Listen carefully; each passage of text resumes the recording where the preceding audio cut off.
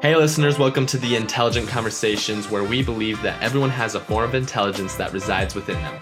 We invite guests from various backgrounds to share with you what makes them unique. Our hope is that you and I can learn and grow together. Without further ado, welcome to the show. Hey everyone, welcome back to the Intelligent Conversations podcast. Today I have the honor to speak with Jason Bernard. Jason is a brand search engine results page guy, or SERP guy. He is also an author, a digital marketing consultant, and much more. Jason is an enthusiastic guy and has experience as a punk folk musician, a blue dog, and even spent some time on a deserted island, if you can correct me if I'm wrong there. So Jason, I want to thank you for coming on. This is an absolute pleasure. I mentioned this before we got started. I'm really excited to have you on today.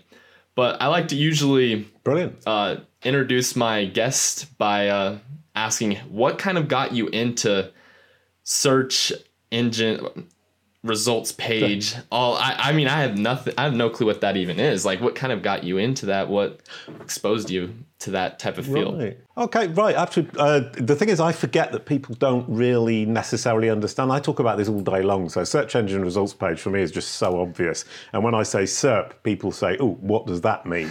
And it's on the book behind me, the fundamentals of brand SERPs. And I assume people know what SERP is. Search engine results page is what you see on Google when you make a search on Google. So if you search for buy red shoes, it's the result that you see on Google, and then you click on a link and you go and buy your red shoes and you look incredibly great in them. And I specialize in the results that Google shows when people search a brand name or a person's name or a film name, which is a little bit of a niche speciality. That's kind of cool. I mean, I think Google, I'm involved with a lot of business. I would say I'm a business side of things. So I understand like kind of how Google operates. So it's an interesting company, and I mean, we can talk about that as we kind of dive into this. But I want to ask you this: what motivated you to like get into that field? What was the reasoning behind it? Was there like a mentor or an experience? What kind of got you into that? Yeah, I'd forgotten that was the question. It wasn't what is a SERP. The question was, how did I get into search engine results page? And the answer is this blue dog here. Huh. You mentioned that I was doing cartoons, and this is the punk folk bass player. This is my life as a kind of an illustration, which is a lot of fun. It starts with my childhood as a punk in the countryside, and moves through a counting horse, a dog playing, a wolf playing a double bass, blue dog and yellow koala, a big black evil dog, and a flying falcon, which is where I am now.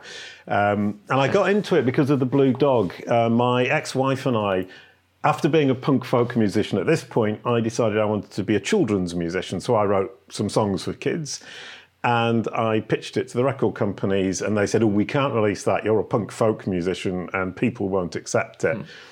And my wife and I decided to create the Blue Dog and Yellow Koala, and she wrote a story around the world with Boo and Koala in 12 songs, and she did a genius job of bringing together these 12 kind of disparate songs that I'd written and recorded, and created a story out of them based on a blue dog, a big blue dog, which was me, and a small yellow koala, that was her.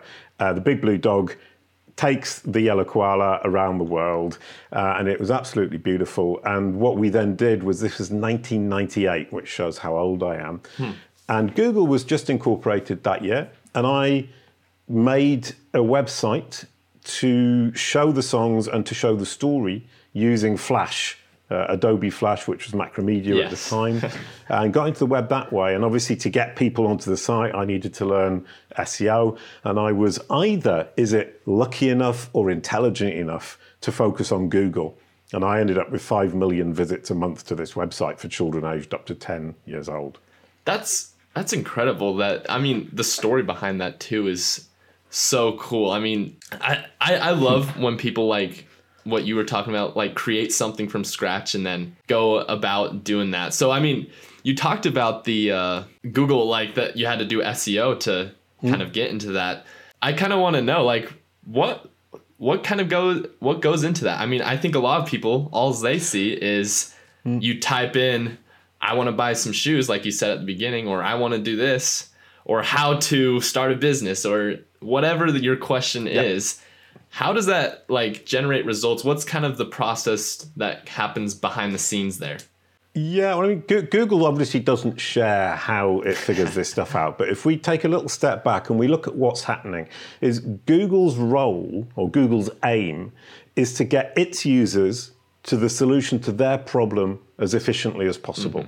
Every time you search into Google, you've got a question or a problem, and you're looking for the answer or the solution. And Google's job is to make sure that that movement from having a problem to finding the solution to that problem is as smooth as and efficient as it possibly can be. So they try to work out which page on the internet contains the solution to the problem they're expressing when they've made the search. And back in the days of the Blue Dog, in my Blue Dog period, that would involve Google counting the number of times one of the words that the person had typed appeared on the page. Then it would count the number of links coming into that page, and then it would put the one with the best balance of words and the best number of links at the top, and so on and so forth. And you look back to 2008, which was when I stopped doing this. Google was still basically just counting words in pages and counting the number of links coming from one site onto that page. And the results weren't that brilliant, if you remember, which you might not because you actually look very young, that you would go through the first 5 pages, you would keep clicking through on Google until you found something that was more or less what you were looking for. And today, we expect Google to get that best result, the most efficient solution, or the most efficient route to the solution to our problem, right at the top. So the world has changed, and that's where, kind of from my perspective, things have got interesting. Counting words and counting links is boring. This is really interesting. I 100% agree. The world is changing. It's getting a lot more, I don't want to say complicated. When you mentioned Google in 2008, the funny thing is I actually don't remember a day without Google. Like it's really weird to me. I mean, I even talked to my parents and I'm like, what do you guys like do before, like pre-Google, pre-internet? Like, I don't know anything besides that. Like I was born in, I'll date myself here. I was born in 2002. I was like, Google was already a company type of thing. And I was 6 when you mentioned they were still counting all that numbers. And I remember like, You should have been watching The Blue Dog and the Yellow Koala. I should have, yeah. You're exactly the right age for Boo and Koala. I probably should have been that guy. I don't know. I was kind of into sports and all of that. So I didn't watch too many cartoons when I was young. The only thing I remember watching was, I don't know if you're familiar, was Curious George.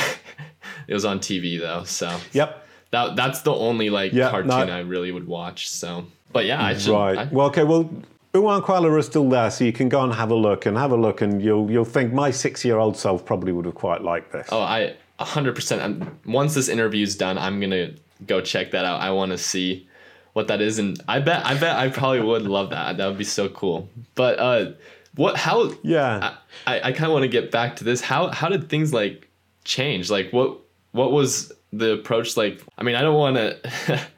I don't know if this is the right question I'm asking here, but how things change from just counting the links and the words that were typed in. What are they kind of doing today? What's kind of changed? Because you kind of mentioned that there. Right. Well, there are multiple layers going on, and I'll try to kind of explain them in a way that makes sense. Number one is we used to just have 10 blue links, which was basically web pages you could visit to find the solution to your problem. And then they started indexing, getting in, understanding videos and images and maps, and that's called universal search. And they brought all of that together so that then they started inserting the videos and the images and the maps into the results themselves. So today we don't really expect to see just 10 blue links because the solution to my problem might be in a video. And I would like, as an ideal, efficient solution for my problem, to click on the video and go straight to the video and get that answer in the video without having to scroll through the page and try and find it. So number one is Google has introduced this idea of universal search, which is the universal different types of results that it can bring together. So it's kind of like it changed from this text-based list to a multimedia presentation of potential solutions to your problems. And if you search for a famous person, you'll see videos and images all over the place, and a knowledge panel, which is Google's summary of what it understands about the person. You'll see that what it's trying to do is say, here are all the possible ways you can research this person. And you just click on the one that you think is the most appropriate. And that's kind of where I come in, is I say to somebody, you want Google to present the content that you think represents you the best. And you can control what Google shows, because Google wants to show your audience what your audience is going to find valuable and helpful and interesting. And it's up to us as people, famous or not, to explain, to educate Google what our audience is actually interested in. And that's the cusp. No, it's not the cusp. It's the crux of everything that I do every day. So that's point number one. And then if we look at the text kind of counting and link counting, is I mentioned that Google has a summary of the person. But what it's doing is building what we call a knowledge graph, which is basically an encyclopedia for machines that the machine can read and understand. So it's moved from counting characters in a word, so JASON space BARNARD. Yes. It would just count that string of characters and say, okay, that page must be about Jason Barnard because it's got that string of characters 15 times. Now it says, I understand who Jason Barnard is, and I can link all of that together. So it's not counting words, it's understanding the world like a child would. That's, I don't know. For the listeners that are tuning in, I bet they probably have mixed feelings about that, right? Like, I mean, essentially I don't want to throw this word out there. It's essentially artificial intelligence, right? Like, yep, it is 100%. Absolutely. The whole thing is driven by let's say machine learning, artificial intelligence is something a little bit different in the sense that artificial intelligence is trying to emulate a human being. Machine learning is a machine trying to learn to do something a human being would do, but do it quicker, better, more efficiently. So we're talking about machine learning rather than artificial intelligence. So don't think this machine is actually a child and it's becoming incredibly intelligent and we've got that freaky future that everybody thinks about. You have engineers at Google who give this child machine information. They give it a mathematical set of formulas for it to work with, and they say that's the result we want. They give it examples of the result they're looking for, and the machine tries to figure out the best way to get to that result. Then what Google engineers do is they analyze a big set of the results, and they say, this was right, that's wrong, this is right, this is great, this is awful, this is bad, this isn't right, you've misunderstood here, and they feed it back into the child algorithm as corrective data. So they're constantly re-educating, correcting the child, and the child is constantly trying to get better and better at reaching that ultimate goal, which is get the user to the solution to their problem as efficiently as you possibly can. Ultimately, I'm looking at it maybe more from a business perspective, but that's business itself, is you're trying to solve problems in effective manner. And Google is one of the biggest companies in the world, right? Because they're one of the best at doing it. So you kind of mentioned, I kind of want to backtrack here. You mentioned that you kind of are listed yourself on Google. I kind of want to hear your thoughts on that, because I remember back in the day, my parents always told me, hey, search yourself up on Google just to see what's out there. And I don't know if that's still good advice, but I also, now as I'm getting older, kind of want myself to be that top result, so then people can see my work, or they can see, hey, this is the job he does, or this is his business, or whatever. Like, they can find me, and essentially I could see it potentially being helpful if like someone like a business owner like myself were to type in, where is an audio engineer, or where do I find, right? And you're one of the top results. I think that would be helpful. Or honestly, they would just link you to LinkedIn and then you'd find them from there. But I want to kind of hear your thoughts on this. Back then, right? People said, hey, you don't want yourself on the internet, like keep all that information. But now it's almost the opposite. What do you think kind of happened there? I kind of interested to hear your thoughts there. Right. Well, there were kind of multiple questions in there, but the first one is, you need to keep the digital footprint that you are comfortable with. So you share as much as you are comfortable with. Don't share in the idea that, I must be out there. But the point we have here is that Google is so massively, massively big, and it's got so much technology and so much capacity to search the internet, get the internet. It pulls it all into this massive kind of like that database, that what you put out there will be found by Google at some point.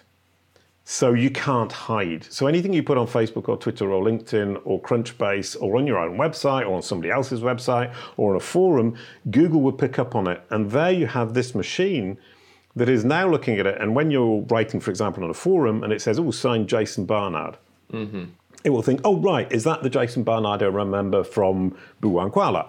And if it can make that connection, it understands that it's me talking about that. So it becomes, in Google's mind, part of my digital ecosystem that it's understood.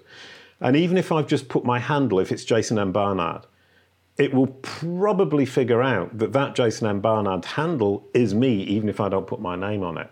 So you have this kind of child that's going to be building up an understanding whether you like it or not. And my perspective is, obviously, we are going to be online. We can't completely hide. And one of the first things we all need to do, both for ourselves as individuals and for our business, is take control of what this child understands. Because what this child understands is what it's going to show people when they search your name, but it's also what the child will understand in terms of what you do and who your audience might be for that wider picture you talked about of ranking for finding an Audi dealer in your region. So one of the most important things that I'm trying to do is say, search your name on Google and see what it has found, see what it thinks is interesting, see what it thinks is important about what you're doing, and then start to work to educate it, to teach it exactly what is interesting, what is important, and what you really want to get across to your audience. So it's about controlling your identity in Google's brain. That was a great response. I think it kind of touched on I was blown away. That was a great response. I think, again, it shows maybe the importance of what you put out there. And I don't know if you have time for something funny. So when I was back in high school, I actually searched my name, and there was this video that popped up, and it was something I did, right? And I was like, I'm not even the one recording it, right? And I was like, what how'd this get out type of thing? And I was like, it was something stupid that I was doing. I was like, it's fine if people see it. I don't care. But I'm like, what the, I don't even remember anyone recording this, anyone doing anything like that. And I'm like, and all of a sudden I see me, right, in a video doing something. And I'm like, well, this is kind of crazy. that this is on Google. So it's actually a really good point, and I kind of interrupted you, and I do apologize, but I think it's a really important point to bring in. I was talking about your own digital ecosystem that you create, but you're right. Other people create things for your digital ecosystem, and you can't change what people have put out there, but what you can do is educate Google to understand that that isn't important and that what you're trying to get across is important. And it kind of creeps into online reputation management. And part of the trick, and it's the trick that I'm trying to learn as best I possibly can, is to make sure that Google understands, and this is absolutely fundamental, it's looking for what I call an entity home, which sounds a little bit kind of complicated, but it's basically, where do you live online? Which is the website or the web page that represents you personally? So that when this child sees that information, that video, and it thinks, I think that's the Josh I know, and it comes to the Josh I Know's website, and it looks and it sees that it's not present there, and it says, that probably isn't very important then. So your way of being able to educate and ultimately not obviously control, but heavily influence this child that is Google and learning about you, is to get it to understand which is your website, so that it will always come back there to double check whether or not the things around the web about you are important or not to you. Obviously, if it sees something in a massive the New York Times, and you don't talk about it on your entity home, it will still think it's important, so you can't control it. But certainly, at a very large level, the child is looking to you to tell it what's important, what's valuable, and what's helpful to your audience. Thank you for clearing that up. I think a lot of people that'll help answer some of their questions. Because I mean, just everyday people, right, that are out there, I think they're a little concerned about that. It's something that it's on their mind. They're like, 100%. I don't know if I'm getting recorded and something puts something online. I remember someone told me, they're like, they hate art. They're like, I would hate to grow up in your generation because everything's documented and published online. But it kind of almost gives you some relief to say, hey, like, you can kind of influence it. So then it shows like the true you, what you actually want to provide to the world, what it is that you makes you valuable, I would say, instead of something stupid you did way back when. I mean, it's still there. It's still there, and I think it can serve as a learning experience, but it also can kind of help you get that reputation, like you said, and show who you are. And one thing that is in fact important, I'm kind of starting to dig into is, let's say that was posted on Facebook. It still exists on Facebook and people will still see it and potentially find it on Facebook, but you can definitely push it down, get it out of the way on Google if that's what you aim to do. And ironically, just today I was doing some slides for a course, an online course that I'm publishing about how to do this, about how to get rid of the stuff you don't want, the negative content or the less than positive content. But there's another really interesting point, and this takes it mind-blowingly far, is this idea of Google building a knowledge graph, i.e. building an understanding, an encyclopedic understanding for a child algorithm, in order for that child algorithm then to serve its users to get them wherever they want them to go most efficiently. Facebook are doing it, Twitter are doing it, Apple are doing it, Amazon are doing it, Microsoft are doing it. All of these big tech companies are building these child machines that understand the world, that are aiming to understand you, and aiming to use you to satisfy their users. So in fact, the Google as a child perspective that I'm using and how to educate it applies to all of these machines. So potentially you could figure out how to educate the Facebook child, the Twitter child, the Apple child, the Microsoft child, which I'm already doing, and the Amazon child as well. So kind of this Google as a child just flies so high, and it's mind-blowing to what extent my little niche is actually applicable to everybody everywhere online.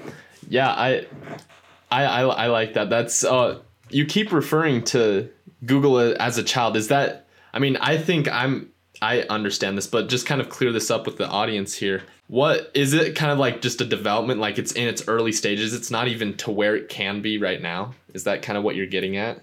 Yeah, it's a child with an understanding of the world. I mean, let's take Wikipedia, for example, which has, I can't remember how many facts it is in Wikipedia, let's say 50 billion, I don't really know. That. The child has 100,000 billion. It's got so much more information in its little brain than Wikipedia. Wikipedia is peanuts next to what this child learns or knows. But even if the child's got 100,000 billion facts in its brain, it wants to understand absolutely everything in the world. It doesn't have an idea of notability. It has an idea of, I want to understand.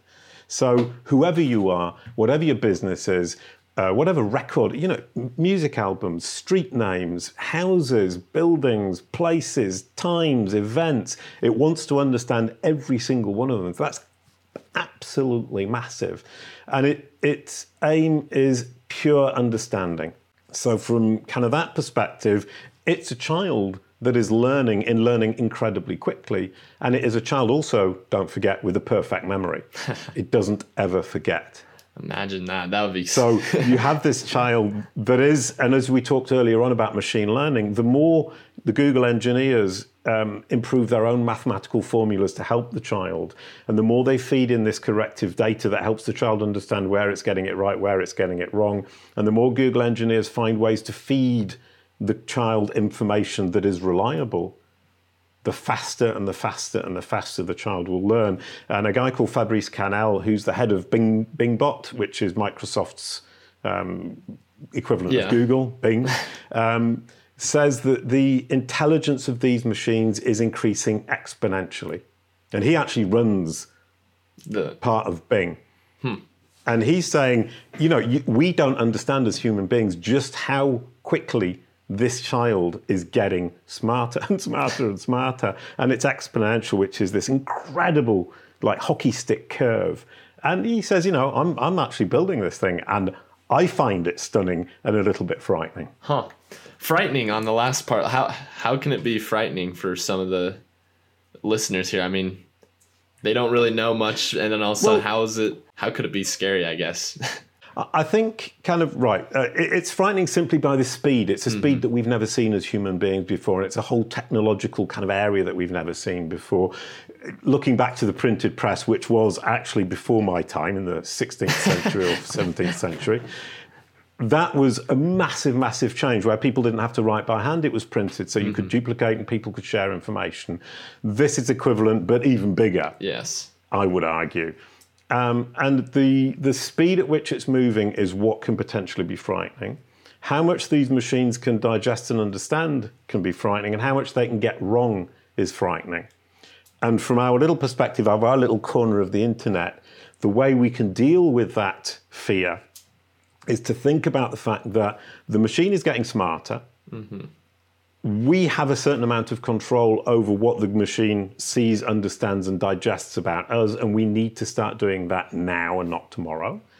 And if we can control today while the machine is still a small child learning, that information and that understanding about us and the confidence it has in that understanding about us will be so heavily anchored in its brain that we will have a much, much easier life later on when things do get really, really complicated. So I would suggest dealing with this situation now in a responsible manner, and that's important. Google is a child. We're the responsible adults.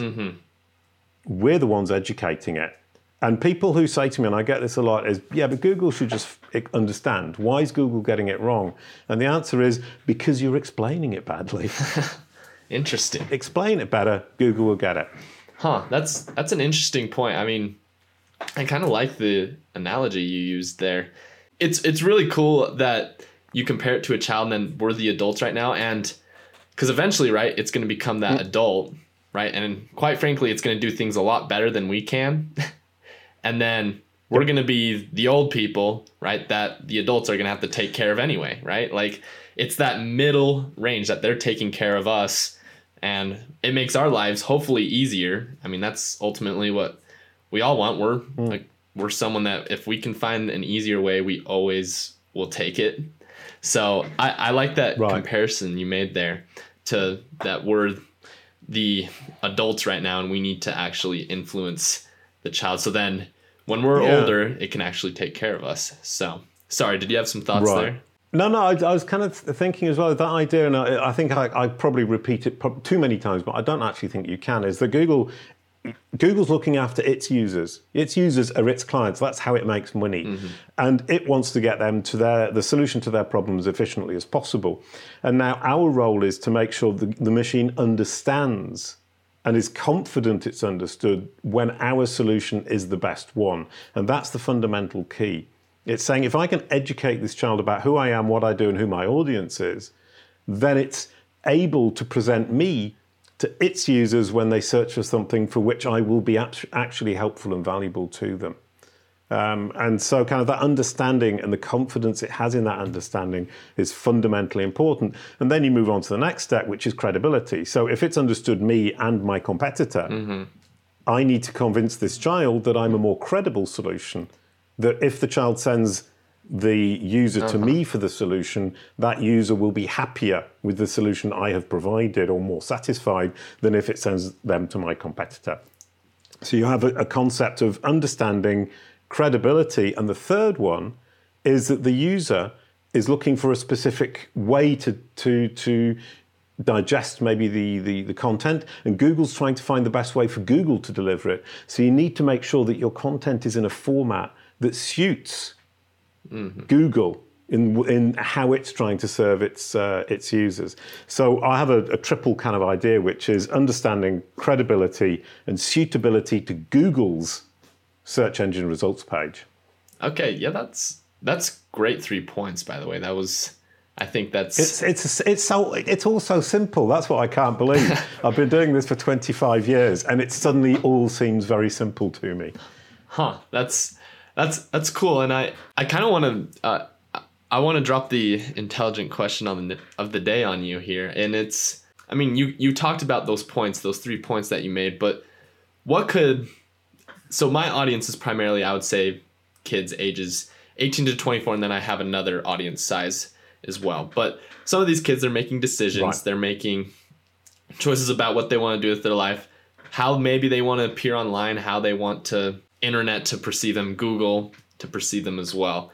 Mm-hmm. And I would ask, as the intelligent question of the day, how do you take that responsibility? How do you take that responsibility to nurture that child as Google's a child? How do you nurture it, right, and take that responsibility so then once it's, grown up, we can have an easier life? Right. Yeah. Well, it's an intelligent question. It's an incredibly important question too, and the answer is incredibly simple, which is lovely. So that's a kind of lovely way to get through to the end of this. The first thing you need to do is, we come back to what I was talking about, the entity home. You need to create a place on the web that you control 100%, where you can present and lay out to Google who you are, what you do, who your audience is, and what might be important to them. And what's important to you, of course. And interestingly, my nephew recently asked me to set him up a website. So we bought his domain name, which is his own name.com, or it could be his own name.person, or his own name.co, or his own name.whatever. Or .me is another good one. And set up a simple WordPress website. You can do it on Wix, you can do it on Squarespace, you can do it on any of these platforms. And it's only one page. But it's one page where he says, this is my name, this is who I am, this is what I do, these are my social platforms, and this is the important content around me that you, Google, need to understand. And if people are searching my name, this is what you should be showing them. And so it's a really simple initial step today, is to say, I make sure that I have one page on one website that I own 100%, where I can present this information and start educating the child. And one mistake a lot of people make is say, well, I use my Instagram account or my Facebook account. You don't own them. They can close your account. They can put anything they want on the account. It belongs to these big tech companies. Twitter, the same thing. Elon Musk buying out Twitter. If Google looks there for facts about you, you're in trouble, in my opinion. Facebook, the same thing. Instagram, the same thing. So the thing about the site, let's say my site, jasonbarnard.com, is it belongs to me, and I can put whatever I want on there at any time. I can change it any time. And the child knows that when it comes back to this site, I am telling it my story in my words, the way I want it to understand me and present me to my audience. And if you start that now, it's one simple page website, making sure that you own the domain name. And a domain name, if you register it with somebody like GoDaddy or Hover.com, is $15 a year. Yeah, thank you. Everyone that's listening, that's the intelligent answer of the day. That was a great answer. Thank you. And I think that'll help clear a lot of things up. I mean, you mentioned the social media platforms there. It's true. You don't own the content, the stuff that you put out there. I think, like we've said, Instagram at any moment can just say, hey, we don't like what you're putting, kill the account type of thing. And that's, I mean, it's a little scary, but at the same time, I mean, I like what you said. You need to take 100% control and put your own content out there, and website, just simple one page saying that this is who I am. This is, if people search me up on Google, this is what I want people to know about me. Exactly. So, and that's the simple, intelligent answer to the intelligent, incredibly important question you asked. Thank you. I've had a pleasure just learning from you. I've definitely, I mean, a lot of people, when they listen to this podcast, they think that I know all the things that I'm asking. I actually don't know a lot. It's much, I learned just as much as they do. It's a fun dynamic, but I definitely learned stuff today. I'm sure the audience learned things today as well.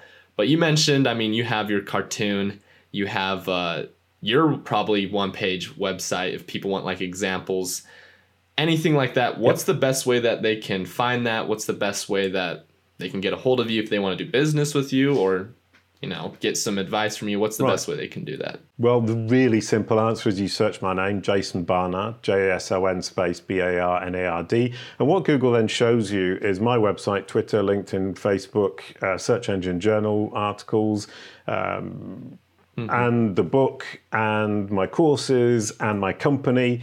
And basically that allows you to choose how you want to engage with me. You can go and engage with me, my company, if you want to do business. You can visit my website if you want to understand more about me or read more about all this work that I'm doing. You can engage with me on Twitter. And the idea there is that that's my business card. It's my Google business card. Search my name, you see my Google business card that I have designed to show you or give you the options of how you want to engage with me. I mean, if you're running a business like you are, I would honestly recommend the book. The book is a really good introduction to this whole approach that teaches you how to get into digital marketing without knowing anything about it, without knowing anything about Google or the technical aspects of it, and yet build an amazing, strong business online. It's, once again, it's simple, it's accessible, it's intelligent, and it's common good sense applied to great marketing. I recommend the book. All right, yeah. And that can be found on Amazon, any other those platforms as well. Yeah. Okay, sweet. So yes, exactly. Thank you for coming on, Jason. I've really enjoyed the conversation we've had today. Like I said at just a minute ago, I've learned a lot. Hopefully maybe you learned something from me. I would hope you did, maybe not. Yeah. But well, what I did learn is the intelligent, incredibly important question that I generally don't answer if people don't actually bring it up. And that's definitely a question I need to now bring into every conversation is how do we start? And how do we start managing our own identity in Google's brain? But in all of these machines is we start with one page that we own where we represent ourselves in the best way we possibly can. Yes, that right there is... that I could just cut it off right there, and that's one of the most amazing. That sums it up. I love it. But no, thank you, Jason, for coming on. It's been an absolute blast. Just thank you so much. So everyone, thank you so much, Josh. That was absolutely brilliant. So everyone, that is Jason Barnard. As you can tell, he's a very intelligent person. Has great things to say. He dropped his information there, how you can find him. When I asked for the information there, and you guys can go find him and engage with him how you guys want to. Stay tuned till next week. We have a great guest lined up for you guys as well. See you guys next week, and let's get after it. Hey everyone, if you liked this episode and would like to hear more, be sure to hit that subscribe or follow button. We release a new episode every Wednesday for you guys to listen to. Thank you guys so much for the support that you give. We could not have done this without you guys. If you would like to be a potential guest on the show, check out intelligentconvos.com and fill out the form there. Thank you guys again, and let's get after it.